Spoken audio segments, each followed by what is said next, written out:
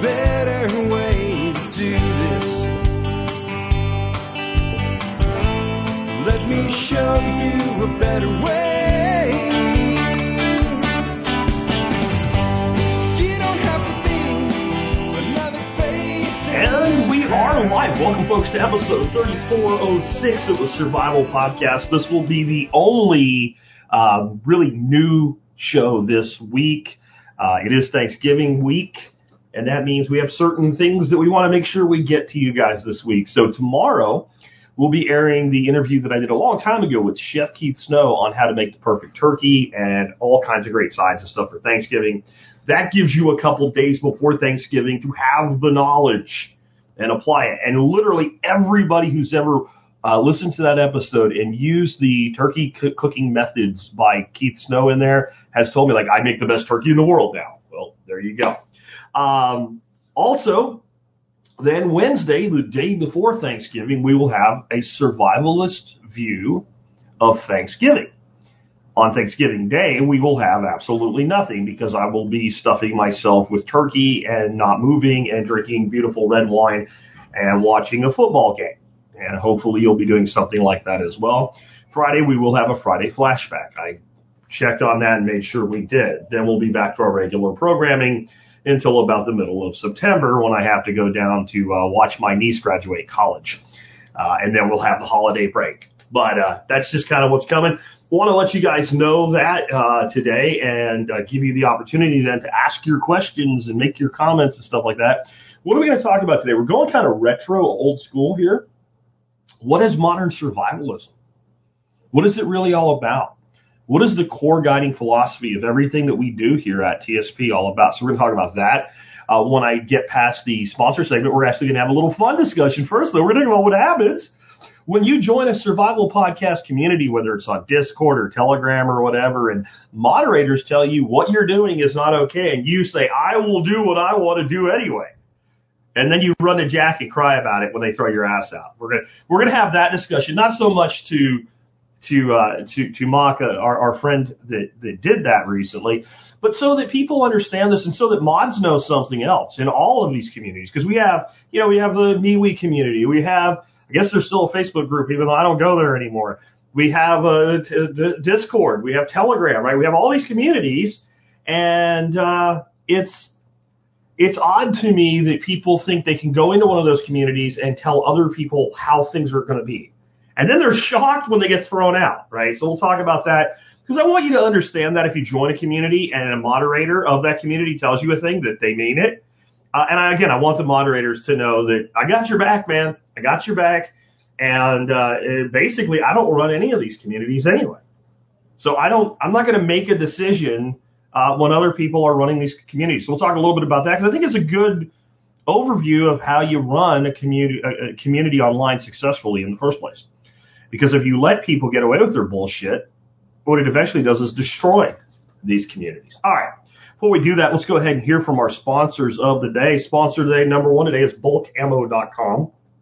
Bulk Ammo joined the fold as a sponsor right about the time I moved into this house that I'm in right now. That was about 10 years ago.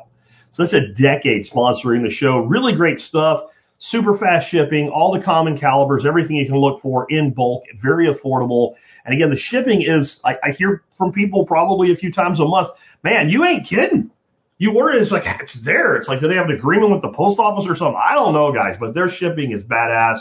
They also do a discount for MSB members. So if you're ordering from them and you are a MSB member, make sure you get your discount from bulkammo.com. Next up today, a precious metal. It's been something I've recommended forever and a day, but I've been recommending 5 to 10% of your net wealth in silver and or gold since I started the podcast all the way back in 2008. And that recommendation has never changed, and I always try to be clear with it when I say 5 to 10%. 5% is my number, 10% is the upper limit of kind of what I'm comfortable with that level of diversification of your wealth. So check out JM Bullion because not only do they have great deals on precious metal, they have better pricing than Monex, Abmex, Lear Capital, like the biggest names out there. I can directly communicate with the president if necessary, though it's really not been necessary for a very, very long time because they just run an upstanding operation. They do free shipping on all orders over $200. And if you're an MSB member, you get a discount. I don't really know of many people that are in the precious metal business that offer any kind of a discount because, just to be honest with you, the margins in precious metals are ridiculously thin. It's not a business I would want to be in. I don't know how those guys survive, honestly, in some level. Because you buy a bunch of stuff at, X minus spot, and then silver takes the dump, and you're sitting on inventory that you can't sell for what you paid for it. That happens all the time in the industry. I guess they do enough volume to average it out. Anyway, that should be something that is in your portfolio, and I really recommend it. All right, so let's dig into this, but let's start off with a little discussion on communities, online communities, virtual communities, and how they work. See, I look at it like this. They work like a house. And the people that built the community, that manage the community, that do the absolute no paid labor work of managing that community, they define rules. They do that by having conversations with the people who are regular users of the community, and they set the rules. That's the house rules.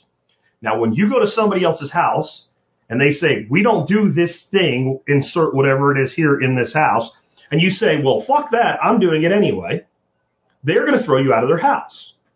And if you run and cry like a little twat, my free speech has been violated, you've demonstrated that you don't know anything about free speech. Now, if you go set up your own community and somebody then censors you and shuts you down in the community that you set up, that you built, that you set the rules for, that's interfering with your free speech. That's interfering with your speech. In other words, you can write Jack is an asshole on your house with a big spray paint can. That's totally acceptable. You can even put Jack Spirko so everybody knows what Jack you're talking about. You can even put my picture next to it on your house. It's okay if you do that. I will defend to my death your right to do that. You cannot, however, come to my house and spray paint it on my house and say it's your free speech. And that's where these people always come from. And this person today, what they said is, but the ultimatum wasn't clear. Let me tell you where the ultimatum comes with virtual communities and moderators, especially well-run communities, which all of the survival podcasts are. Right? The ultimatum comes when you are told one fucking time, this is not acceptable here. Anything other than okay will result in you getting banned. Bye. You don't have any right to be part of anybody's community, let alone mine. And when you run to me like a little bitch and you tell me what happened, but you don't tell me what the deal. So this person came to me twice before I got the moderators involved to find out what the hell was going on. But he never said what he got banned for. He said he got banned because they were sanctimonious and whatever else, right? But he didn't tell me what the discussion was about. By the way, it was about reincarnation, which probably had nothing to do with anything in our Discord room. And he was also being a dick. So that's just how it works. You get banned when you're a dick in somebody else's house. So if you want to become part of any of our communities, know this. When you get there, there will be a place where you can read what the rules are. If you don't like those rules, go make your own community. If you are okay with those rules, then join that community and follow them. And that way you know you will be part of a well-run and well-ordered community. All right, let's get into, that's actually a big part of modern survivalism, though, is having well-run and well-ordered communities, which will have rules. It's a private dictatorship that you have chose to voluntarily become part of. All right, so let's start off with another bullshit thing, though, as we dig into today's topic. Where this subject came from the first time I ever discussed it, which was probably 12 years ago or so. And that is, there are people within our ranks as preppers and survivalists and all that have this attitude, and it's interesting. I ain't no prepper, I'm a real survivalist, right? They like to hang out in certain boards on forums like AR15.com and things like that. They like to mock any sort of financial preparedness mindset other than maybe hoarding some gold. But if you actually talk about things like budgeting and business, they'll say, well, I ain't real survivalism. I got my guns, I got my ammo, and I got my body armor, and I'm going to go out and take whatever I need from people like you. Okay, you're going to die. That's what you're going to do. First of all, the shit you're talking about happening is probably never going to happen. And somewhere in your delusional little brain, you know that. That's why you go bantering around online talking stupid like that, right? But you're not a survivalist. Those people are not survivalists. And all we have to do to prove that out is what? All we have to do to prove that out is figure out what the definition of the word survivalist is. So survivalist is made of two things. A word, survive, and a suffix, ist, survivist, right? So survive, we can define very simple. Don't die. Ist, as a suffix, defines that word as so that something that specializes in the thing. So if you are a specialist, right, you are specialized in some way. And when we put ist at the end of anything, you specialize in the behavior.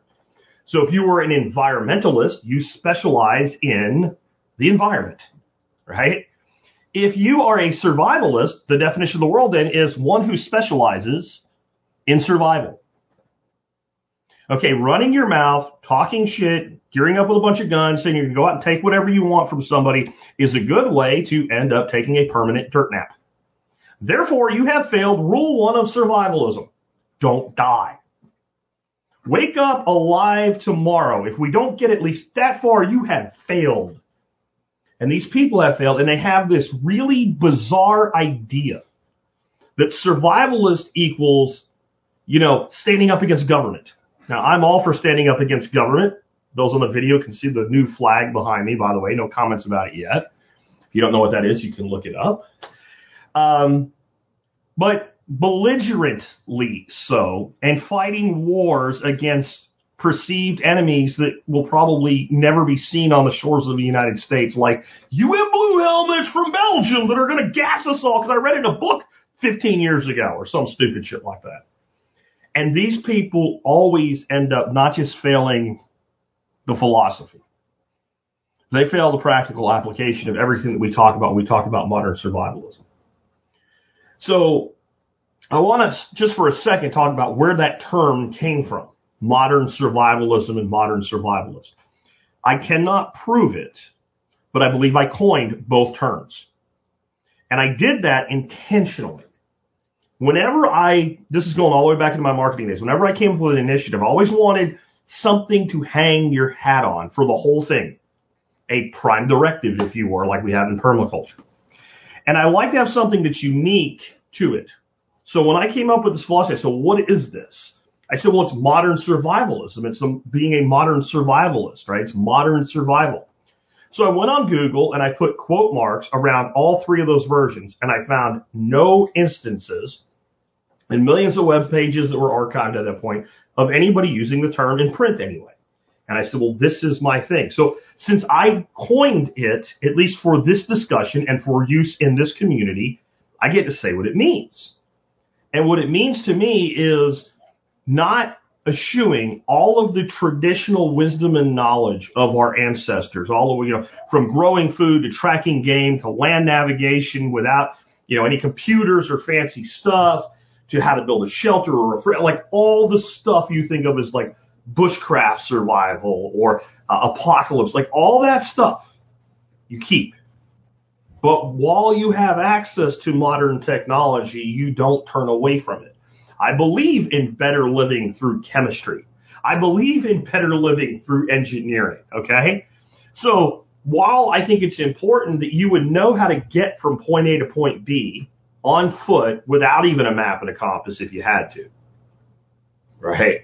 I don't think it's wrong of you to use a Maps app on your phone when you're traveling from A to B right now while it works. And I think when people turn away from all of the modern things, all of the modern engineering, all the modern chemistry, all the things that make our lives better every day, they're generally that person that's like, I'm a real survivalist. You're going to die while I'm out there living on beef jerky or some stupid shit, right? So my real goals in doing the show, and have been for, again, 15 years now, is to empower people to be self-reliant and self-sufficient. That's really what it's all about for me. And there's a lot of different ways to shore that up. Wealth is a way that we shore that up. Most of the people that talk all that shit that we started this discussion mentioning, They don't have any wealth, and that's why they basically shit on the idea that it's a good idea for your survival to like have money and the ability to like fund your life and be able to pay for things. Because a lot of them, they labor under this delusion that when everything falls apart, it'll be better for them. Right? That they don't care how much debt they have or whatever, because since the banks are going to go broke anyway, they're never going to have to pay it. They generally are people that are economically they lose on a daily basis. And they see this fantasy they have as something to take that away. And of course, it's everybody's fault but mine. I don't want that. I want people who are asking themselves on a daily basis, how do I make my life better right now? This moment, with what's available to me to do so, but how do I design it and engineer it with enough resiliency and redundancy in it that when something goes wrong, not if, when something goes wrong in my life, it will knock me down but not out. That's the real goals. That's the entire thing. And then there's just dozens and hundreds of ways, of course, that we can get there. And this is really important because to this day, I get at least an email or two a week from somebody who is totally freaked the hell out, that just figured out yesterday that everything isn't super. Somebody put them in touch with a video or something. They were on the radio and they found Alex Jones. I mean, it is whatever it is, right? And then all of a sudden they like start looking for solutions, and they realize that all the solutions are just people trying to sell them, overpriced dry goods in a bucket with the name Patriot on it, right? So they keep looking, and they'll find something like I do, and then they'll go, well, this guy at least is talking about shit you can do, and then I'll get this email. And it's like a first email you get from this person, and it will end up being like a book you can't read. It's just complete, all over the map, fear. And I'll always tie them into a couple episodes similar to what we're doing today. And so you just need to sit back, relax, and listen to this. Because all the things that you're freaking out about have been a risk to us for longer than you've known about them. It's not like because you figured this out that all of a sudden it's going to happen. And you didn't figure it out because it just got that way. Like this is humanity deals with this edge of oblivion all the time. And sooner or later, there will be a consequence to our stupid behavior. That is true. But what you need is to build the most resilient and redundant life you can. Here's the formula for it. That's modern survivalism. That's what this is all about. Because the other option is a disaster, and it's what I call reactionary prepping. They always say that we are hoarders, us preppers. Well, we're not hoarders, right? We're not the people that one day before the storm is set to arrive, go out and buy all the gas. We don't have to. We already have the gas. We're not the people that buy all the bottled water because we just took bottles that were empty and filled them up in our house and we have lots of bottled water. We're not the people who were racing to the back of a Costco to get our one allocation of a pack of toilet paper when the COVIDs hit. We're not that.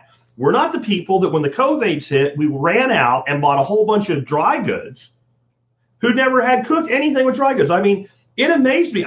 Just to see, I went to Albertsons and some other grocery stores around here right after like the hysteria began.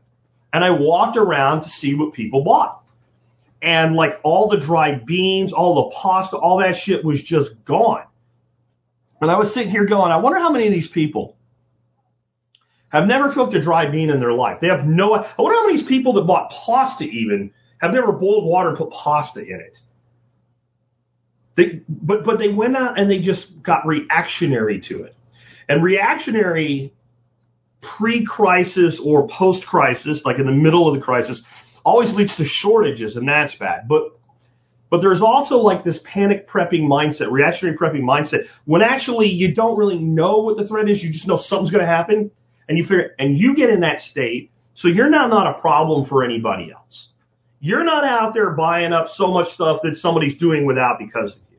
So that part of it is not a problem now. But you know what is a problem now? you're going to buy things you shouldn't buy. You're going to make stupid decisions. You're going to overreact, and you're going to spend money you shouldn't spend on things you shouldn't buy, and therefore not spend money on things that you should buy, or just like save the money so that when you figure out what you really want to do in designing your life, you have the money to do it with it. Reactionary prepping leads to, I don't need to pay off my debt. I don't care what Jack says about credit card debt being cancer and the devil, because it won't matter anyway when, I don't know, the space penguins come and kill us all, or whatever it is that you believe is going to happen.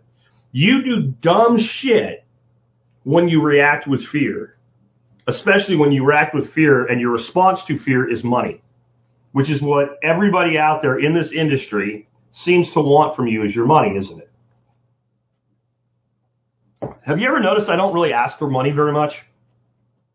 I give you suggestions for things that you might buy, right? I have a membership program. I really appreciate all of you that are part of it. But my membership program actually puts money back in your pocket. You ever notice that I don't have like a line of shit? Jack's bug out bags, things like that. I want to just hit this because some of you guys are new to me and you don't know this. I've turned down probably more than 1,000 offers to do shit like that. Everybody that ends up tied in with me some way that's entrepreneurial mind is like, hey man, we could private label our food and you could sell it as TSP branded food. Or we'll make you an affiliate and give you 50% commission on a physical product. How much are you ripping people off then? Even some rather close associates have been like, hey man, let's do a bug out bag together, right? You spec everything, all inventory, and I'll ship it. I'm like, no, I don't teach that. I teach people to go out and build their own bug out bag, because most of the shit you need to put in a bug out bag you already have. What you need is a bag and a plan, not to put money in my pocket. See, that's the problem with the reactionary prepper. The reactionary prepper is looking for a solution now. And the solution is all the stuff's going to go away, so I need the stuff. And if I have the stuff, I'll be okay. So how much money do I have? How much stuff can I get? And how quick can I get it? They remind me of people that get a stock tip, and they're like going to break their neck to buy that stock, and they have no idea if it's the right, even if it's a good stock to invest in. Is this the time to buy it? I found out about it. Well, if everybody else is going to find out about it, I better go get it before it goes crazy, right? FOMO in investing. FOMO in Bitcoin, right? Like, I tell you to buy Bitcoin, but when most of you ask me how to buy Bitcoin, when we hit a new all-time high, that's when you want to know how to buy freaking Bitcoin, right? Josh is saying SOA is a great place to buy bags. Yeah, go buy the bag from John Willis and build your own bug out bag. You know what goes in your bug out bag? All the shit you need to survive in relative comfort for 3 days. That's what a bug out bag is. It is not, I'm running into the mountains to fight a Red Dawn war. That is not a bug out bag. A bug out bag is a 72-hour kit. Now, I'm assuming most of you could live in relative comfort in your house for 72 hours. That means almost everything that needs to go in that bag, you already fucking up.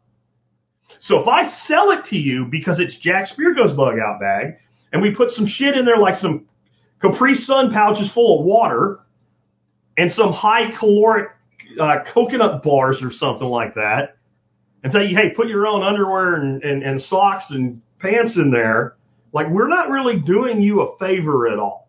We're capitalizing on your fear. That's what we would be doing. And this is what I tell all these people, no.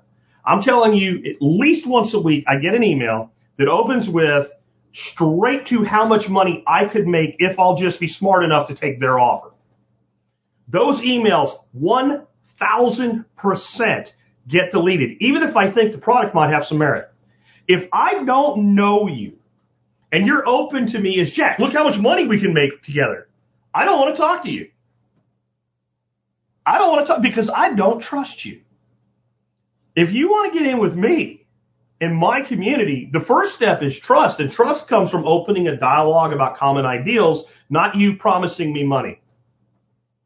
Because here's the reality. If I took these offers, all I would end up doing is sucking money from my community. And instead of 15 years later being seen by my community, maybe I'm an asshole, maybe I'm a jerk, maybe I say things you don't like.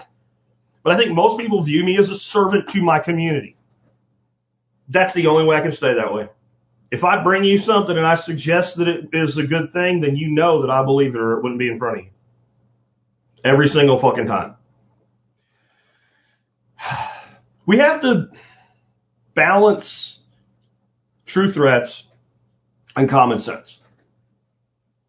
Economics is one that a lot of people get really concerned about, and they should. We're $34 trillion, I think it is, in debt right now.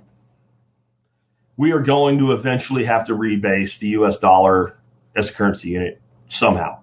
Exactly how they'll do that, I don't know. And everybody shouts, CBDCs! CBDCs would just be another form of the same money. I'm not talking about the form the money takes. I'm talking about the basis of the money. What is the money based on? Right now, our money is based on a promise of repayment. We will repay the money that we borrowed in the past with new money that we will print in the future.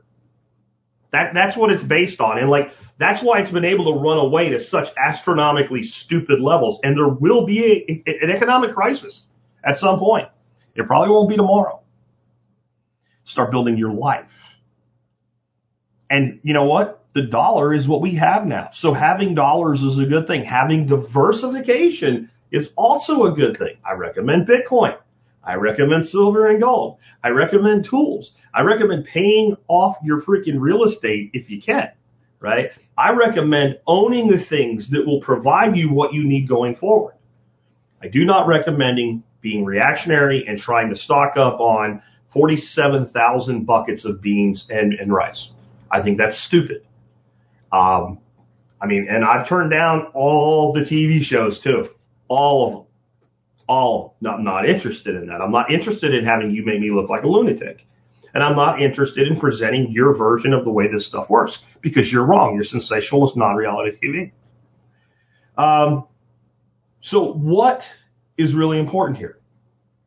How do we start building a life with redundancy and resiliency to our survival needs? Well, we do that by first defining, what the hell are survival needs? Not wants, needs. What are the things that we have to have in order to continue to follow rule one of survival, right? Is not dying. Well, we need food. We need water. We need shelter. We need energy. In wilderness survival, they call it fire, but it's really energy. We need security, and we need to be able to see to our health and sanitation. If you have those 6 things, now you're not going to survive if somebody drops a bomb on your head. You're not going to survive if it turns out that there's a giant race of people that live on the backside of the moon and they show up and put you underneath a giant jar and suffocate you. But in the normal scheme of things, you're not going to survive if some guy driving a 10-wheeler drives over your car today. Like, there are things that can take you out. But in general, if you can see to those 6 things, rule 1 is a cakewalk. You're going to survive. So I think it makes the most sense to start at the places that are the easiest to do something about. And probably the easiest one, and the one that gets just so bantered around, is look at these evil corporations. It's water, right? You see it every time there's a hurricane. Somebody goes into a Best Buy or something like that, some store that's not a grocery store, right? They don't sell fucking cases of water. They sell a bottle of water for $2 at the checkout at the counter, and nobody cries about it. Nobody complains about it. All the rest of the year, that bottle of water sits there for $2. The same person that's going to do what I'm about to talk about will go in and buy that bottle of water and never bitch a word about it. So all of a sudden there's a hurricane, and people want to buy the water at Best Buy by the case. And some floor manager trying to be accommodating says, well, there's 24 bottles in here, $2 a piece, $48. That's how much they sell for every day. That's why it's the price. And they're going, it's price gouging. No, moron. You don't go to Best Buy to buy a case of water. Not in good times, and certainly not in bad. Right? What do preppers need to do? We need to take empty bottles that are clean, go to our faucet, turn the water on, fill them up, put a lid on it, stick it on a shelf. All we need to do. If you do not have at least 20 gallons of water per person in your household in reserve, and that's low, by the way. But you are no prepper of any kind. No prepper of any kind. You, no matter what else you've done, one of the most fundamental needs that's literally free for you to do something about, you've refused to do, and you're not a prepper. Maybe you're a poor prepper, I guess would be. And I don't mean financially. I mean just in function. You're a poor prepper. What is my favorite thing to store water in? Arizona iced tea jugs, 1 gallon apple juice jugs, any of the big, heavy, handle-having jugs. Why? Because they're designed to hold drinks that are highly acidic, so they're very robust. Also works good, 2-liter soda bottles. 2-liter soda bottles. But I don't drink any of that crap, Jack. Neither do I. But I know people who do, and you just say, hey, could you save your bottles for me? And most will be happy to do it. So it's totally free. Well, how do I make the water so it's safe to store long term? Wash the fucking bottle out with hot water and maybe a little bit of bleach and leave it air out to the point where it doesn't smell like whatever was in it. Then fill it up with water, put the lid on it, stick it on the shelf. That's all you have to do. Water doesn't go bad. To have bacteria, amoebas, parasites, whatever in water, there has to be something for it to consume, i.e. sugar, and it has to be present in the first place. If you take a bottle of water and put it on the shelf, for 50 years, it will be kind of flat tasting, but it will still be safe if it was safe when it went in the frickin' bottle, right? Andy says ocean spray, 3-liter jugs. That sounds good too. Anything that holds something acidic or carbonated, and rotate it. Yes, absolutely. Certainly you should use your water because it does get kind of a flat taste to it. G-Mon Merkel says, I have 2-year round creek. 2 year round creeks. That's my water. Well, that's nice, but you might want to put some in your house anyway. So when you need it, it's freezing cold out and you can't get any because you're going to bust your ass because you hurt yourself yesterday and you're not really sure on your feet. And now you got to go down and get the water out of it. You see, like that's great. You have that. How about you have some water in your house? Food. Food is the one that like people go stupid with it. So here's an example of the types of companies that come to me. All these food companies with Patriot in their name. And I always ask them, well, why do you call yourself Patriot this or Patriot that? What makes this patriotic? They don't fucking know. They just thought if they put that up and they paid Alex Jones $2,000 for a 30-second ad, you might buy it. That's all. It just sounds cool. But what are they selling you? Macaroni? Last time I checked, there's lots of really cheap macaroni at the grocery store. You know? There's all the stuff these people sell is just low rent, low end garbage, highly processed food. And most of it you could package better if you did it yourself and started with raw ingredients. But do you eat that? I mean, if you eat pasta on a regular basis, by all means, store pasta. Of course. If you don't, why are you storing like 57 buckets of freaking elbow macaroni? Well, in case the zombies come. Maybe you should store the food you actually eat in case the zombies come. So you're not trying to adapt to some new weird-ass diet and getting to be all fat, out of shape, and sick when you most need nutrition. Whatever you eat is what you store. And your goal goes like this. You need to go from 0 to, I just have the random shit a normal person has. So I have enough surplus for an extra week. And then we do that again and it's 2 weeks. Then we do that again and it's a month. And then we do that again and it's 2 months. And then we do it 1/3 of what we've done. And we have 3 months, we have 90 days. When you have 90 days, you are in really great shape. A lot of people push the 1 year mark. If you want to do it, God bless you, go forth and do so. And in some areas, we're probably at least that long. But it's not what you need. 90 days would have got you through the craziest part of COVID, wouldn't it have? And you'd have been all relaxed like me. Right? When everybody's freaking out about COVID and fighting over toilet paper, I was eating New York strip steaks and playing classic rock music and teaching my grandkids about it, hanging out in our garden and not caring about the rest of the world at all. That's resiliency. That's what it looks like. That's what it looks like. So store what you eat what you store. Start with a food journal. It's the easiest thing in the world. Get a notebook, put it on your countertop, and every time you or anybody in your family eats anything, just write it down. What it was. If you already wrote it down, every time that it gets eaten again, put a star next to it. Do that for 2 to 3 weeks and look at your book. You're going to see that there's a few things in there that you use all the time. Store that. That's how simple this is. Build a deep pantry. Move along with your life. Shelter. We take this for granted because most of us live somewhere. We're not homeless. So here's my shelter. Well, what if a tree goes through your roof tomorrow in the middle of a storm? What's your plan? So shelter for most of us is a plan. Where do I go and how do I shelter myself if this place becomes for some reason uninhabitable? And I get people all the time, I'm never bugging out. I'm staying here. Why would I leave? This is where all my stuff is. And they make a great argument for it, right up into the point that, again, a tornado ripped the roof off your house. You're probably not staying there.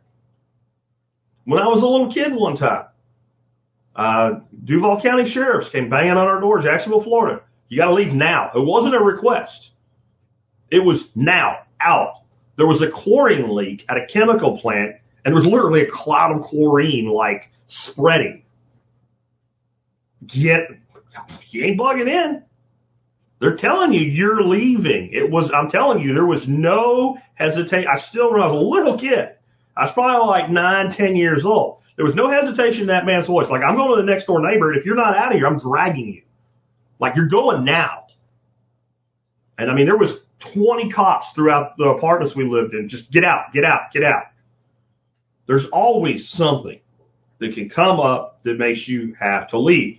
You know, I'm sure there's plenty of people thought they would never leave until they were like, gee, why is there a fiery red sunset in the eastern sky and it's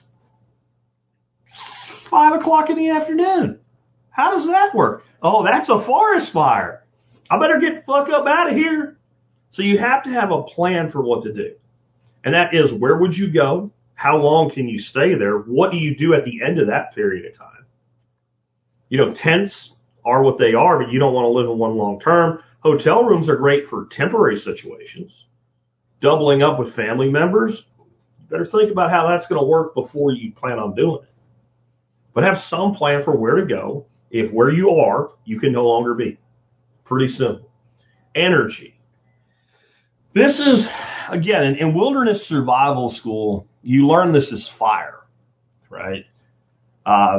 That's one of your survival needs in the wilderness is fire. But why are they teaching you about fire?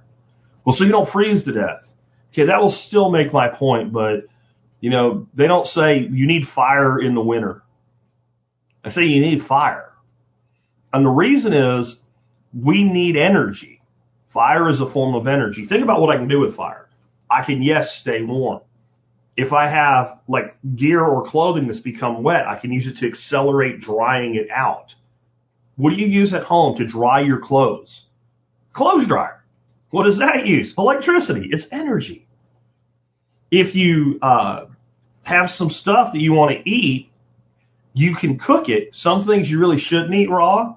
And a lot of things, when you cook them, the nutrients in them become more bioavailable to you. Like eating it raw will actually net you less energy into your body. Now, if you're living as a raw vegan or something, you can go ahead because you have the luxury. When you're in the wilderness and you are scratching and scraping to get by, then every calorie you earn in that situation, you want it to do something for you, don't you? You don't want to have a net loss on calories in a survival situation. But it can do more for you. I can use fire to heat up a shaft to straighten it to make an arrow or a spear. Or to shape things so I can make something like an atlatl. So I can actually use fire to make tools. Right? So if we were at home, you might use power tools. Power, right? To do that. So that's why that's why I changed it in modern survivalism from fire to energy. Because when we get home, we have a lot more options for energy right up until power outage. So we need to think about what is your response to that. Some go off grid. That's great if you can afford it and if it works for you. I think you should if you can. I think it's a fantastic way to be, because then when the power goes out, you just don't care. Isn't that wonderful?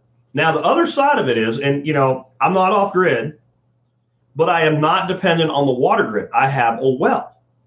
So when I see something on Nextdoor about how everybody's upset in town, which is like just half mile away from me, because they have a boil water advisory or the water's not running for some reason or whatever, I'm like, I don't care. The difference, though, is those people have a whole bunch of people trying to fix the problem for them, even if they don't complain. Because somebody in that group of people will complain. If my water's off, I got a problem personally. So that's the thing about energy, too. When you go off grid, that's great. But when there's a problem, when one of your inverters fries, it's your problem. No one cares. There's no number to call where a friendly man will come in a bucket truck and turn your power back on for you. So just understand that. So you need to have, even if you're off grid, you want redundancies. If you're on grid, you want redundancies. So a generator. Let me say something, too, about solar generators. There's no such thing as a solar generator. It is another marketing scam. I've also told all the solar generator companies to take their solar panel and battery and inverter that they call a generator and shove it all the way up their ass until they can taste the photovoltaics in the panel in their mouth. Because it's a ripoff. It is a ripoff, it is a ripoff, it is a ripoff. For a fraction of the cost, you can buy a couple batteries, a rolling case, and a great big-ass solar panel and an inverter. And build your own. And then you'll know how to build a small-scale off-grid solar system for your house. You can always make it bigger. You can always add more. It makes a hell of a lot more sense. And that's a good thing to have, too. I don't care what you have, though. You should have at least one rock-solid, damn good generator, because generators are like Bic lighters. Flick your Bic, you get a flame. Start your generator, you got power. So you really want to have, in my opinion, at least two generators. You have like one really good main mover generator, and then like a smaller backup generator. I think it makes a lot of sense. And then you need a way that generator will not run because you look at it lovingly and bless it. Oh, dear Lord, fire up the generator for me. Doesn't work, does it? Right? You can't put jelly beans in there and get power out of it. You need gas. So we need to store gas. And I say your goal, you don't have to have this tomorrow, your goal should be 60 gallons of gas. That's 12 5-gallon cans of gas. You know what you should do, though? On one can, there should be a number. It should be 1. That's for January. There's another one, it should be 2. That's February. If I have to explain beyond that, I don't know what to tell you. I'll just tell you that the last one will be 12, and it's for December. And you keep them all nicely stored. And when January comes, you go get the can that says number 1 on it, and you dump it in your vehicle. You put the can in your vehicle, and when you go get gas, you fill your vehicle up and you fill the can up. And that way you're always rotating your gas. Your fuel is never more than 1 year old, and that is fine. You don't even need to stabilize it. Now, if you want to start storing more gas than that, you want to look at a stabilizer and some things. But I'll tell you what's really a good thing about this. There is summer and winter mixed gas. If you kind of do this over time and fill up your winter month cans during the winter month, you'll have winter mixed gas. And if you're putting it in your vehicle in winter, you'll have winter mixed gas in your vehicle in winter. They'll all run a generator just fine, by the way. And they'll all work year round. It just kind of works out that way if you think about it that way. So now we've got gas, we've got electrical power. We also have the power from our vehicles.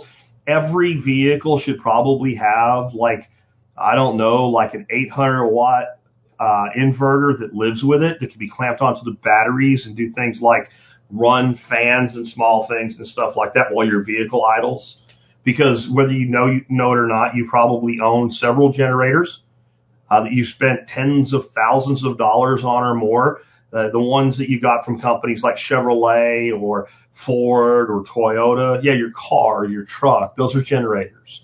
They have a little generator right in there we call an alternator, and they're capable of producing electricity. And you should have backup power for all your devices. You should have cords for charging in every vehicle. And when you get in a vehicle, you plug your device in. I don't care if it's fully charged. You plug your device in. You charge it. It's never not charging. Right now, you know where my phone is? It's not in here because I don't want to be disturbed while I'm podcasting. It's out on my end table, and it's plugged in, and it's charging. And it's basically maintaining a charge. Always keep that's your link to the outside world. And just think about your energy overall. Security. Security's the one we screw up the most, folks. For, you know, that the crazy prepper I started like, I'm a real survivalist. So I got my guns and I got my grenades from my uncle in the army and I got this and I got that. Like, that guy, you'd think he's seen the security. He's probably not. He's probably like talking all that shit on a forum, and then he goes to work, and on the way home he stops to get gas, and he's got earbuds in, and he's pumping gas with earbuds in. That's not security. That's the way these people think is, well, when the apocalypse comes, then I got all my guns and all my gear, and I'll be ready to fight the blue helmets or whatever nonsense they come up with. Well, see, this is the problem with security. A person, even though it's a survival need, it is the need we can get away without the most because security is provided by proxy from others. Meaning that there's a lot of people that would go around and just rape people or kill people or shoot people or steal from people all the time, except for there's one problem that they have, and that's that there's others of us who will kill them back. Right? Or beat the shit out of them. Like, I'm not even talking about cops here. I'm just saying, like, there's most average people will not stand around while somebody's victimized. I know you see it on video all the time. There are places you probably shouldn't be that those videos are shot. I'll leave it at that. But you tell me, most of the people in this audience right now, if you saw some old lady getting mugged, you wouldn't go in there and thump some ass. So security is provided by cops and law enforcement and general humans around you all the time. And so the person that's gearing up for the end, they're wisely on some level saying, hey, if that facade falls, we got real problems. They're not wrong about that. The thing is, that hadn't happened in the United States, well, almost ever. There'd be some cases could be made that parts of the country during the Civil War, it certainly did, and parts of the country before they were actually parts of the country, you know, the old West type scenarios, there was some of that. But overall, like, once an area is civilized, right, we don't see the complete and total loss of it. Now, you will see it in the middle of riots and stuff like that, which are, unless you live in the place, generally pretty easy to avoid unless you're an idiot and you go into them and because you want to be there or something. So most of the time, in most places, you cannot have security because someone else did it for you. Here's the problem with that theory. It is a facade. It is a facade. Let's imagine that I want another person dead. I don't. Let's say I did. And we're not talking about somebody like some sort of politician with Secret Service around him or something. We're talking about a regular person. I don't care if that person has a bodyguard, right? And I want them dead. I'm not some special ops trained Jason Bourne type or nothing like that. But if I'm not worried I'm going to get caught, there's no way that person's not dead. There's no way that person's not dead. Because in a normal society, I'm just going to walk up to you and shoot you in the back of the head. And the person can be like a super badass Navy SEAL or something. They're walking down the street at the mall. They're just as dead as anybody else. And that's the thing about security. You can get away without it for so long, but when you actually need it, the amount of time you can do without it is a millisecond. So it has to be ingrained into your life. You can never be 100% secure. You can't. Well, you can, but then basically you have to put yourself in your own prison that you control, right? And then still something could happen, but you're pretty damn secure, right? But we have to practice situational awareness. I mean, I talk about this exercise all the time. Whenever I drive somewhere, if I've driven there recently, I look for anything that's different. And I challenge myself, even though across a couple of miles, to find at least two things that have changed. That way you're paying attention to what's going on. my number one rule for this, don't do stupid things in stupid places with stupid people. And a lot of this will take care of itself. But be an armed citizen. Whatever you have to do in your state to carry, do it. Do it. And I'm telling you, I hear from people all the time, like, you know, a married couple, and the wife is totally okay with the dude carrying. And she's like, I don't worry about it. He's got my back. My response to that is always, well, who has his? Who has his back? When two guys walk into the cafeteria and start shooting, he's got to face one of them. Maybe it'd be good if you could face the other one. You need security. See to it. And then the last one is the one that we want to talk about in the prepper world, sanitation and health. This starts where we start. This one begins back where we started the whole thing, water. Water is the most important thing to health and sanitation that there is. If you give a person a long enough period of time to choose between drinking no water and drinking water that's infected with some sort of contaminant, they will always eventually drink the contaminated water. Human thirst will cause it. And Ernie, you're wrong. I'm sorry. Ethanol isn't the boogeyman we've made it out to be. It just isn't. It isn't. It's going to corrode. It's the stuff you drink, dude. Gas is more corrosive than ethanol. Anyway, health and sanitation. The number one thing that kills people in natural disasters is health and sanitation failures in the aftermath. Far more people died of disease in the aftermath of the Haitian earthquake, for instance, that happened, 10 years ago, than died from the damage the earthquake caused. Huge cholera outbreak in Haiti from that. And it looks like it was traceable back to some UN relief workers, probably from Bangladesh, if I remember right. Doesn't really matter, though, does it? It doesn't matter why you're drinking infected water. It matters that. And you can think, oh, Haiti, that's the third world. You are a human, just like the humans that live there. And if you are in a position where you are dehydrated beyond belief, you will eventually drink the skank water. So seeing to water is a big part of health and sanitation. We also need to worry about our poop and our pee. There's a lot of ways to deal with that, but have a plan. Have a plan. Because if you don't, it's going to be hard to think. So this is the thing. You need to understand the thing that you're actually capable of doing. The thing you're actually capable of doing in a stress situation is the thing that you can do at 3 o'clock in the morning with a flashlight in your teeth in freezing rain while your fingers hurt. If you can't do a thing in that situation, you're not really trained and planned up on the thing. So whatever your plan is for health and sanitation, you need it in advance so that you don't do stupid things while you're in a panic mode. Right? So it's not that hard to deal with. We've talked about it before. We'll leave it there. I want to talk about, as we wrap up today, though, the best preparedness plan is living life efficiently and effectively while times are good. If you use the opportunity that's presented to you on a daily basis of living in the first world in the 2020s with all the amazing technology and massive supply apparatus chain that's out there, then you easily can become prepared. Easily. It's only hard to do when everybody's trying to do it at the same time in a freak out. That's the only time. Like, it's amazing to me that people will go out and buy crazy amounts of shit because of perceived danger, but they won't do it, and they call themselves preppers. So here's an example. When the COVID thing started, I started getting all these emails. I need to buy grain, Jack. I need to buy grain. I mean, like, wheat? Yeah. Everybody's like, Honeyville is all sold out, man.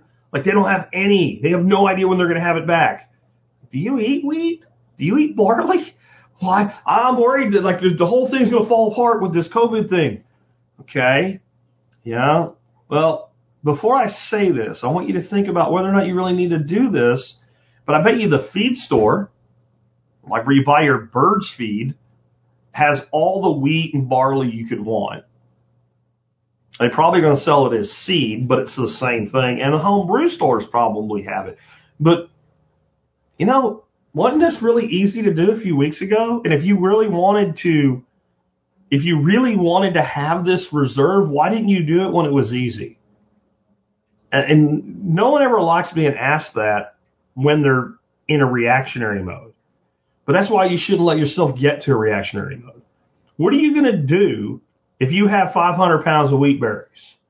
What is your plan for it? They usually don't have an answer. That's why if you plan to live your life mostly the way you're living it now, even during a disaster or a shortage, you will gear your life that way from the very beginning. Ensure just simply that all your needs have redundancies. So you're going to go through the next, maybe this week's a bad example, right? Because we're going to eat some turkey and we're going to eat some pie and we're going to drink some expensive wine this week. At least I am. We're going to lay around and get in arguments with our family members because we're too stupid not to, even though Jack says don't. Right? This is not a normal week. But let's say this weekend, so you go back to your normal life starting next week. You're going to have a 7-day period, Monday through Sunday. And you're going to get through that. Unless you get hit by a truck or something, or you have like a coronary about to happen you don't know about and you get taken out, you're going to get through that. Well, all you need to do is kind of look at what are all the things that made my life, livable and comfortable in that period of time. If the thing wasn't available, what would I have done? Well, I'll go buy another one. But what if you couldn't? Well, then maybe it makes sense to have a redundancy on the shelf, whether metaphorically or actually. So that's all we really need to do is just look at our lives and say, how do I live? What makes me happy? What makes me comfortable? And what keeps me not dead? And what keeps me from destroying my life? Like becoming bankrupt will destroy your life as much as dying. In some ways, bankruptcy can be worse because you have to live with the aftermath of it, right? Where if you're dead, at least for you, your problems are over, depending on what you believe. You need to build real wealth every way that you can. And remember, when I use the word wealth, I'm using Buckminster Fuller's definition of wealth. That definition is your ability to survive a given number of days forward. If somebody cut off your income and said, good luck, how long would you be okay? And if your answer is 90 days, you have 90 days of wealth. That's what you have. If your answer is 10 years, you have 10 years worth of wealth. And it doesn't matter how that is covered. So some of that wealth could be when I say wealth, you probably think money. You probably think greenbacks, dollars, right? Cold hard cash. Some of you think Bitcoin. But you think some sort of financial asset. That's wealth. You know what else is wealth? An apple tree. An apple tree that makes 10 bushels of apples. Well, that's a lot of bushels of apples off one tree, isn't it? Let's say an apple tree, big one, that produces 2 bushels of apples a year. That's the equivalent of the value of 2 bushels of apples. A stream running through your backyard with fish in it. However many fish you can sustainably take out of that stream. That's wealth. Tools that you can build things with, you can either sell or you can solve your own problems with. That's wealth. That's wealth. Knowledge is wealth. Just the ability to know how to do things. So when I say build wealth, and I say all means possible, I mean that. I don't mean a stock portfolio. That's one form of wealth. I don't mean a Bitcoin wallet. That's another form of wealth. I don't mean a garden. That's another form of wealth. I mean a vast array of things that contribute to your personal daily wealth amount.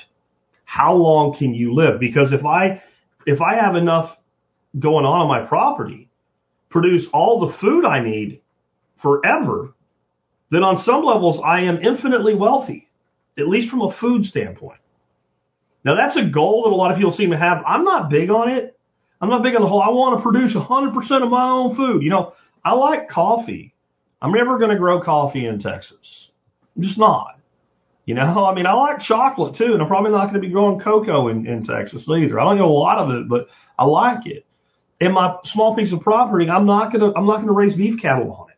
And beef is something I eat like a lot, like more than anything else. I eat beef. Number one thing I eat is beef, and number two thing I eat is probably pork. And so I'm not going to produce all my own food, but I'll produce what I can as I can in ways that make sense for me. And I'll produce things beyond my needs and sell them, like we sell our duck eggs for $10 a dozen. I often get yelled at for eating my own eggs by my wife because I needed those for a customer, you know? So we don't have any trouble selling them. That's part of wealth. You need to not bet, and I think I kind of covered this through the show today already, but I'll say it again here. You can't bet on failure or success because both will eventually fail you. So there's our classic, I'm a real survivalist. I got my AR-15 and I got my bayonet, and I even might have some Claymore mines hidden somewhere you don't know, and I got myself a bunker, and right. That person is betting on failure. They're betting the system will fail. Which means if the system doesn't fail, they've squandered a lot of their life's energy in the form of money and investing in things that they're never going to use. Yeah, that's what they've done. Now, the person that bets only on success is just as bad. They're the person that ends up 3 days into Hurricane Sandy digging food out of a dumpster in New York City. And that should happen. And I'm talking wealthy people. I mean, just based on the neighborhoods these people were living in, they had to be wealthy to live there. But they had no food reserve whatsoever. They were only planning for success. Many, many years ago, I think I was still in the car, podcasting from my car, like 2009. I covered a story where I think Salon Magazine or somebody wrote it. They referred to these people as the kitchenistas, and they were in New York City. And these were people that, since their apartments were so small and storage was at such a premium, they had turned their refrigerator and their ovens and even some of their like cabinets into places for their clothes and their shoes and shit. And they interviewed the one of these girls, and she said, well, why would I worry about food in my house? There's a dinner every night. She was probably one of the people fishing like a delicatessen cup out of a garbage dumpster in the middle of Hurricane Sandy. Because when you're hungry, the things that you say you won't eat, you'll eat. You know, I've been to the third world. I spent 6 months in a part of Honduras where we were probably 100 miles from the nearest paved road. I'm talking poverty that you can't imagine. You know what you never saw going to the dump? Food of any kind. There's no food gets thrown away. None. We live in a place where people throw away food. That can change in a heartbeat. So you can't bet on failure or success. You have to bet on the fact that there will be a mix. There'll be a mix of success and failure, which means I need to live my life in such a way that I prosper in easy times and I thrive in hard ones, or living a better life if times get tough or even if they don't. Or the first tenet of modern survival, everything that you do to prepare for disasters and emergencies should make your life better even if nothing goes wrong. Crazy that I've been saying it for 15 years and I still have to keep saying it because it's so counter to the way of many so-called survivalists think. The world's going to end, you know, and I started this 15 years ago. And the same people existed all the way back then. Now, here's the problem with this mindset. Most of those people are not prepared at all anymore. What happens to somebody like this, and this is the real danger of being a reactionary survivalist prepper, real man, right? What happens is these people spend a shitload of money, they alienate everyone around them, and they wait for the end of the world as we know it. Sooner or later, they realize it hasn't come for so long, and they go back and pretend that they were never that person. And all the shit gets thrown away or rots or whatever, or hawked, and they end up less prepared than the average sheeple. 10, 15 years later. Just not prepared at all. Just not prepared at all. Builder of Castles says, 15 years ago, it totally looked like the world system was going to fall apart. That might be why a podcaster named Jack Spirko chose to name his podcast the Survival Podcast in 2008. Before that happened. Right before that happened. And the first thing he said is, this thing is about to happen. And he also said, there'll be a false recovery, everybody will cheer, and the band will start up again, and then the real crisis will emerge. Kind of feels like what happened. And he says, today it looks even worse. That's what I said. But what will eventually fall apart probably won't look like any porn prepper fiction book or anything like that. All this mental masturbation people do. You're still going to have to pay your mortgage. I promise you, no matter what happens, if you have a mortgage, you're still going to have to pay it. You might get, some sort of emergency authorization where you can go a couple months without it or something.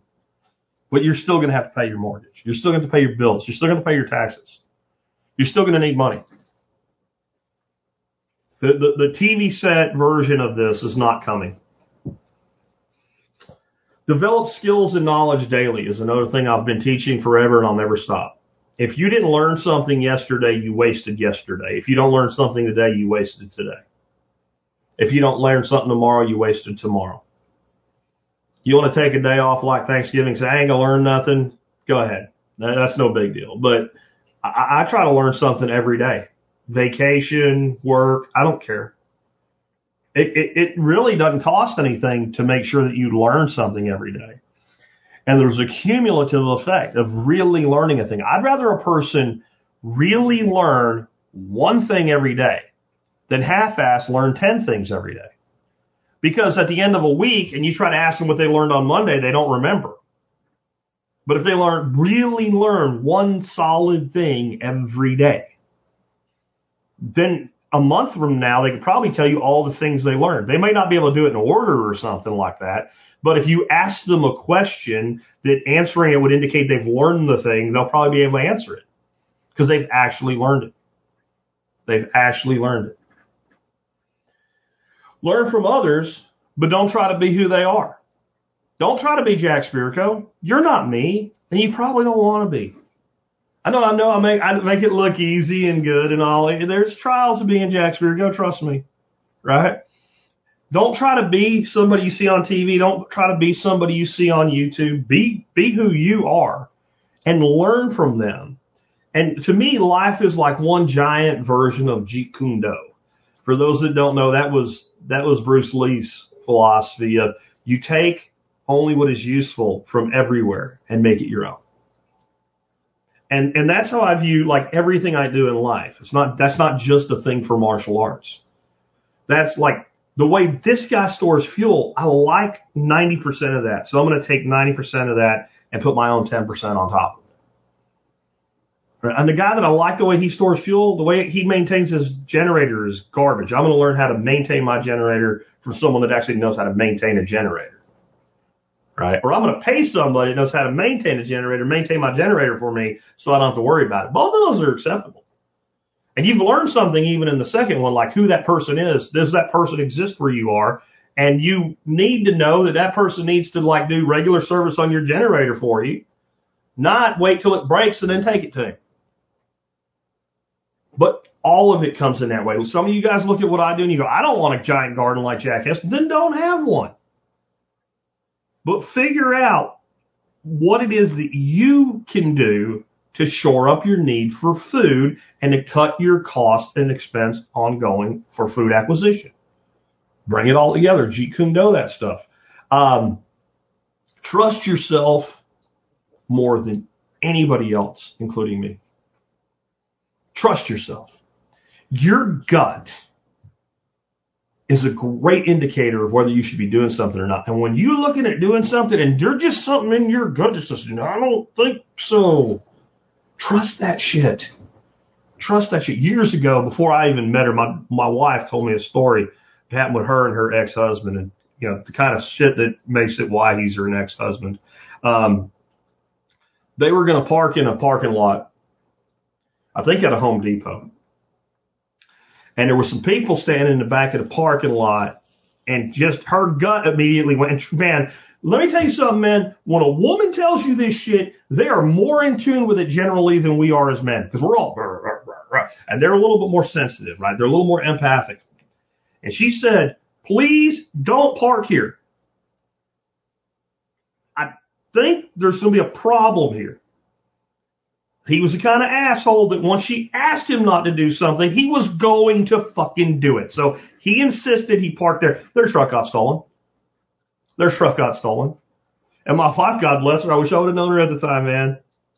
She literally ran out, jumped on the side of it, and was cursing out the guy and beating on the window, and she finally fell off the truck.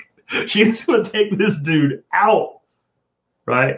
But her gut told her this is bad. When your gut says don't do this thing, especially when it's not like, red wire, blue wire in, Lethal Weapon 2 or whatever, like you gotta make a decision. Like if you have time to make a decision, your gut's saying no, just step back and think about it. We all know analysis paralysis is bad too, but really trust your gut, guys. And you guys that are lucky enough to have a woman in your life, when her gut tells her that this is a bad place, listen to her. Listen to her. They are better at it than we are. We all have things that we're better at than other people. And learn from the past. Live in the now. Plan for the future.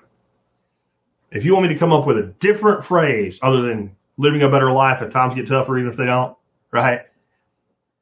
That explains everything about what we do. Learn from the past. Live in the present. Plan for the future. That's it. Everything that I'm going to do today, I should look at what it does for me right now, what it does for me or will cost me tomorrow. What am I giving up tomorrow by having this today? And what things in my past or history in general can say about this type of a decision. This is the most simplistic decision-making process you can give a person. It's also the most powerful. And I'll tell you where you'll never hear it. You'll never hear it taught in our school system, will you?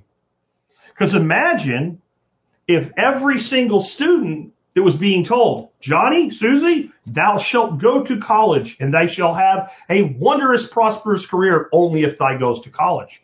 They would look at the past, all the people that went, what happened to them, what percentage used their degrees. Like they'd think of the now. What do I really want most in my life right now? And what am I giving up tomorrow in return for this? And when they say, well, I'm going to cripple myself with $100,000 worth of debt, and the past shows me that people that take this path get jobs starting at $50,000 a year. Maybe I shouldn't do this way. Maybe I should find it. Well, they don't want that. What I just gave you is like, if you want to liberate a society, just teach that. Just teach. Learn from the past, live in the now, plan for the future. But teach it tailored to the individual. Not do this because we say, because then you can just say, well, the past says if you go to school, you'll make more money, so go to school. No. Every person has to look at the general past, what we know from history, but also their individual past. I heard Jeff Lawton say this one time. I don't even remember what we were discussing. But Jeff's also a martial artist. A lot of people don't know that about Jeff Lawton. He's a martial artist as well. And we weren't talking about martial arts, but I assume that this philosophy comes from there because it definitely comes from military background training. It comes from martial arts training, etc. And as trainers, as teachers, we can use two things and only two things to impress things on the memory of our students, pleasure or pain. There's really nothing else. You say quest for knowledge. Well, that means that you enjoy it, so that's pleasurable. Okay? I can either use pleasure or pain to write thing into your memory. And then what he said next was, and this is true, and no matter how much we as teachers want it to be otherwise, pain always works better. Pain always works better to teach than pleasure. And I know some of you right now, like you just want to resist this. But that's why you do push-ups in the military when you screw up. Pain doesn't even necessarily mean you have to like like beat somebody or some shit. Discomfort is a teacher. We'll put it to you this way. Person on a cold night happens to have something really warm to wrap around them. And so they have pleasure in having the warm item with them. And they might even say something, boy, it's a good thing I had that with me. Okay? It doesn't mean that a month later they won't end up in a position where it's even colder and they don't have the warm thing to wrap around them. Okay? In the first instance, if they spent a few hours miserable and shivering, it is probably the case that it will never happen again to them, because their personal history will always remind them. I bet everybody listening to me, including the multitude of people that will hear this and want to react negatively to my claim that pain is a better teacher than pleasure, I'll bet you there's at least 10 things, if you sat right now and think of ways that you behave in your adult life that go back to some mistake you made in the past that hurt in some way. It hurt emotionally, physically. It was simply uncomfortable, right? It could have been really painful. Like, I bet you a shitload of people in this audience have touched an electric fence while it was on and they thought it was off once. Once. I got popped one time in my bicep, and I knew the fence was on. I thought I could reach under it and not touch it, and I just glanced at just when that pulse went, and it knocked my dick in my back pocket. It hurt. It was a heavy charged fence. I will never do it again. It took one time to go, you know what? I thought I was smarter than the system, and I wasn't. And I didn't die. I didn't fall around on the ground and pee my pants or something, right? But I learned I'm not going to do that again. You know, when I was a young man, I remember dating a particular woman who just screamed when you really looked at it, don't have a relationship with this person.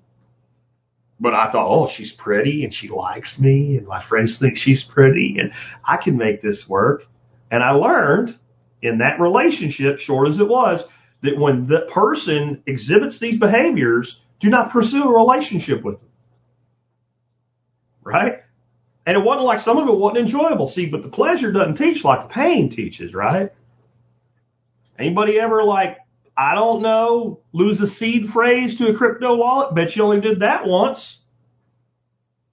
See, that didn't physically hurt at all, did it? Right? We learn from our mistakes if we are intelligent beings. And when we look at our past and we say, the last time I did this, it hurt. Unless you can clearly articulate exactly why it will be different this time, and just saying it does not make it true, you probably shouldn't do it again. Because that will mean pain is in your future. See how dramatically simple that is? Don't you think that should literally be high school should have that as their motto? Right? Learn from the past, live in the now, plan for the future. That's what I'll leave you with today. That's what I want to see in my community, is a community of people who are knowledgeable because of their past and the past of others and the things they've read and learned, that think about exactly how this thing that they're going to do is going to affect them now and what it means to their future. If we could just get this country to do that much, we could turn everything around.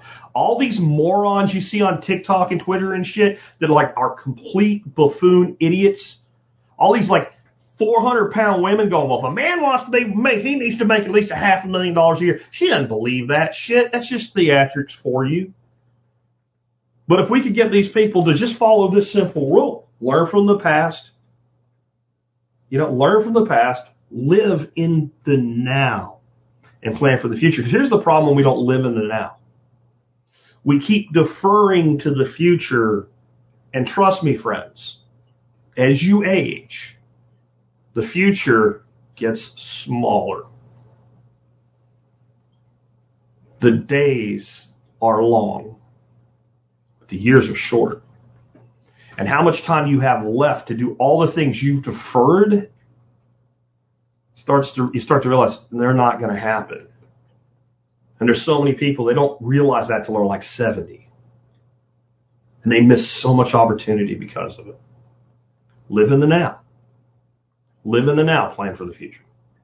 With that, I hope you guys enjoyed today's show. If you did, remember you can always help support the show and the work we do by doing your online shopping at tspaz.com. That's TSPAZ, tspaz.com. I got a couple things for you today that are T-Spaz related. Item of the day today is one I had to recently go out and find just for myself. Like, I needed it too. And I actually already had a solution for it, but the company that I was relying on stopped making it. So E-Tech City is one of my most favorite of all like value brand electronics company. E-Tech City and Anchor. Just, they back everything 100%. And E-Tech City used to make this really cool, in fact, I've got one here. This is my remote control for my E-Tech City stuff that turns, like, for instance, on and off my studio lights. You can see them go on and off right there. And it's very simple. You have a remote control, and then you have 5 little outlets. You plug the outlet in the wall. It'll be outlet number 1, so you have button number 1 is on and off. And obviously, being Christmas time, what a great thing. My wife has all this giant Christmas forest she builds in our living room. Instead of one tree, we have like 30 trees, and they're all lighted up, and there's wires run everywhere.